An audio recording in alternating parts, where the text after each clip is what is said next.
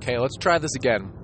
I recorded this podcast, but you gotta love technology, and technical difficulties just pretty much made it so that it didn't save, so that's awesome. But we'll try it again, and maybe I can convey my points, my logic, and my thoughts a little bit more concise, get you on with your day a little bit quicker. But once again, my name is Connor Hansen, and I had some thoughts and some feelings that I wanted to throw out there. First things first, and I'm going to post this on my Instagram, and I'm really, really excited about it. I'm actually writing a book, and this book is going to be awesome. So it's going to be maybe 30, 40 pages at the most. And the reason I'm keeping it so short is I feel like there are thousands, hundreds of thousands, millions of pages. No, probably not millions, but a lot of pages of information out there, but there's not a whole lot of information on how to just get started. That's just, give me the bare basics that I can start applying, and we'll go from there. So they have books that are, 400 plus pages that have a lot of really, really great information. But the problem with that is, one, who has time to read a 400-page book? I sure don't, and I don't think you guys do either. And on top of that, okay, you spent the time, you read the 400 pages. Now what? How do you grasp the information from those 400 pages and legitimately start applying them and, finally achieving the body or the health that you want to? And so that's really the goal with this book, is to give you just the very basic, proven fundamentals with health and fitness that you can take and start applying that day as soon as you get done reading the book, or while you're reading the book, you start implementing these ideas and these thoughts and these proven methods, and start seeing the results that you want. And so the big hitters that we're going to be focusing on is nutrition is going to be the first one. Then we're going to go into workouts and exercising, what you need to be doing every single day, or, basic programming, sets, reps, tempo, everything that you can think of to start applying. Then we're going to go into a little bit of supplementation, not a ton, because when you're first starting out, or even people that have been doing this for a long time, you don't need, the focus shouldn't be on supplementation. The society and the market has put so much on it because you can charge a ton for it. There's not a whole lot of information out there about supplementation that's easily accessible and readable and understandable. And so people have turned it into a multi-billion-dollar industry, when in reality, if you can build an incredible physique and get a lot healthier without the help of supplements. A lot of them are total BS and actually don't even work, and so you're just wasting your money. And we go into some of those big hitters, those big wastes of money in the book. So I'm really excited. It's going to be super basic. It's going to be applicable to everybody. It's going to be proven methods on how to achieve the body that you want, because it's a science. There's the law of thermodynamics. There's the law of progression. There's these basic things that not a whole lot of people know about, but that are proven. Now, I will have this disclaimer. One, I am not a doctor. I do have a lot of information under my belt. I have a degree in exercise and wellness. I've owned my own gym, my own supplement company. I've done a lot in this fitness industry, but this book is not meant to cure or prevent any type of disease or anything like that. It's not regulated by the FDA, but it is all solid, proven advice.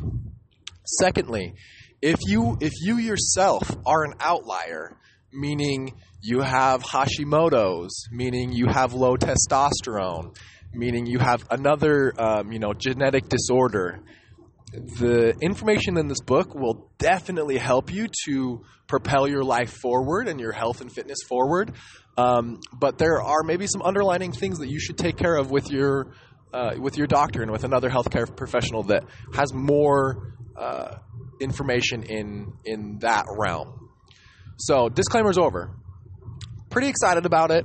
I'll have more information in the next coming weeks. I really want to provide a great product for you guys, for you to read over and start applying as soon as possible. Next thing, and this is kind of the actual topic for the day. That was just kind of a sidetrack. What I wanted to talk about today is the saying that money doesn't buy happiness. And I want to say that this saying is both true and false. Those that say money doesn't buy happiness in any sense of the world obviously has never been poor. Because when you are constantly worried and worrying about where your next meal is coming from, not having a roof over your head, having to survive the elements, then yeah, a little bit of money is definitely going to buy you some peace of mind and some happiness. But on the flip side, if you have enough to cover your food, you have clean running water, you have a roof over your head, if you have the basic necessities in life and security that those things are going to remain, right, that you're not about to get evicted and that sort of thing. So when you have those bases covered, at that point, I don't believe that adding more money adds more happiness. To me, happiness comes from three things. One is having my basic needs met, right? The hierarchy of needs. You got to have those met before you can care about anything else. So having those basic needs met, food, water, place to sleep, security from the elements, that sort of thing. You're not going to lose a family member, those types of things. The other two things, apart from the hierarchy of needs, are going to be the relationships that you have in your life and the sense of accomplishment, living up to your potential in a way. So I'll give you an example. My wife and I moved from Utah down here to Arizona. And while we did that, I was in between jobs. I was hired at one job, but we didn't start for a month. And so essentially I had a month off, which you think, oh, that's awesome, super pumped. And it was for the first little bit. But then you get to the point where I became lethargic and lazy, and we would take naps in the middle of the day when my kid was sleeping, and I wasn't achieving anything. We would go to the gym, but even that wasn't super fulfilling. But I had the relationship. I was so happy within my relationships, but I didn't have any type of sense of accomplishment because I wasn't doing anything all day. And I have a buddy that, he would go through his life, and he had a great job, and he, had a great family life, and everything was good. But apart from, he felt like at his job, he was stagnant. He wasn't going anywhere. His relationships were good, but, he wasn't really making any effort in that way. And so he just felt down and negative all the time. And that right there is another way to kind of see or to show that if you're kind of complacent in life, and if you're complacent in your relationships, and if you're complacent in your job, and you're not constantly striving to better yourself and to become better and have a sense of accomplishment, have goals, write your goals down and achieve those goals, have macro goals, which are the big overall picture, and then the micro goals, those little ones, the little goals that you do each day to get you to that overarching goal, then you're not going to be as happy as you'd like to be.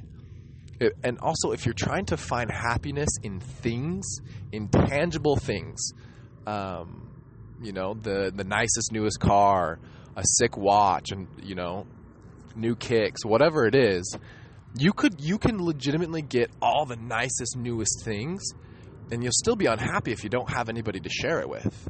You'll still be unhappy if you don't have a sense of accomplishment. There was this billionaire who he dropped from 13 billion to 12 billion, or to maybe to 10 billion. So he lost $3 billion of his net worth. He was so tied to that statistic and that number, even though he's so unbelievably rich, he killed himself. He walked in front of a bus and died because he had lost $3 million of his net worth. And because now he was only worth, he dropped from this is years ago, so he dropped from the number one richest person to like three or four. And because of that, he killed himself, even though he had more money than you could spend in a lifetime. But then you have people that, you know, their basic needs are met and they find so much love and joy in the people that are around them. My wife and I, we are so blessed in so many different ways. Our relationship is unbelievably solid. We can communicate and resolve most of our issues or our fights within, you know, a couple of minutes just by chatting. And I know that not a lot of people are able to do that, but so she's an amazing woman, and we have an amazing relationship.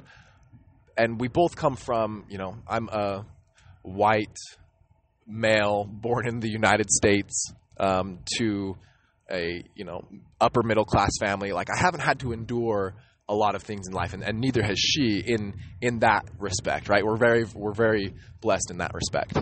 And so we haven't had to deal with those sort of things, but we don't come from a ton of money, right? Our parents are well off, but we try to do things on our own, and you know, there's been some times where we didn't know, you know, what the future held for us. Obviously, we were always going to be taken care of because that's just, you know, we're very blessed in that way. But we don't go out and buy a bunch of clothes and things, and we don't have money to go out to dinner every single night. And, you know, we've tried to live a very minimalistic, simple life. But we are so happy, you know, and it just comes from the relationships that you work at and that you build are way more important than things, than tangible, purchasable things, because those things get outdated, right? You want the nicest, newest iPhone. Okay, guess what? In 6 months, they're going to come out with that one plus S, and then in a year, that one's going to be totally outdated. You try to take it in, and they're going to give you, you know, $20 for the trade-in. But a relationship that you genuinely work at and try to better every single day, the return on investment, the ROI for that is invaluable. It comes back in, you know, tenfold plus some. So it's really an amazing thing. So my challenge today, I like to give out challenges just to try to, you know, keep you thinking throughout the week or until you listen to the next podcast or whatever. The challenge today is to try to put more emphasis on people and your relationships with them and having goals and trying to achieve them, having a sense of accomplishment, than you do on physical things that are going to wither over time. Just some thoughts on my drive home from work today. Still got a little bit of a drive, but yeah, we'll end it there. Hopefully I can upload these things soon. I think I settled on a name. I think we're going to call it the Ebb and Flow podcast, something like that. Because I like that. It's, you know, sometimes just life ebbs and flows. It's awesome. Okay. Well, I hope you guys have a good night, good day, and I'll check you guys next time. Thanks.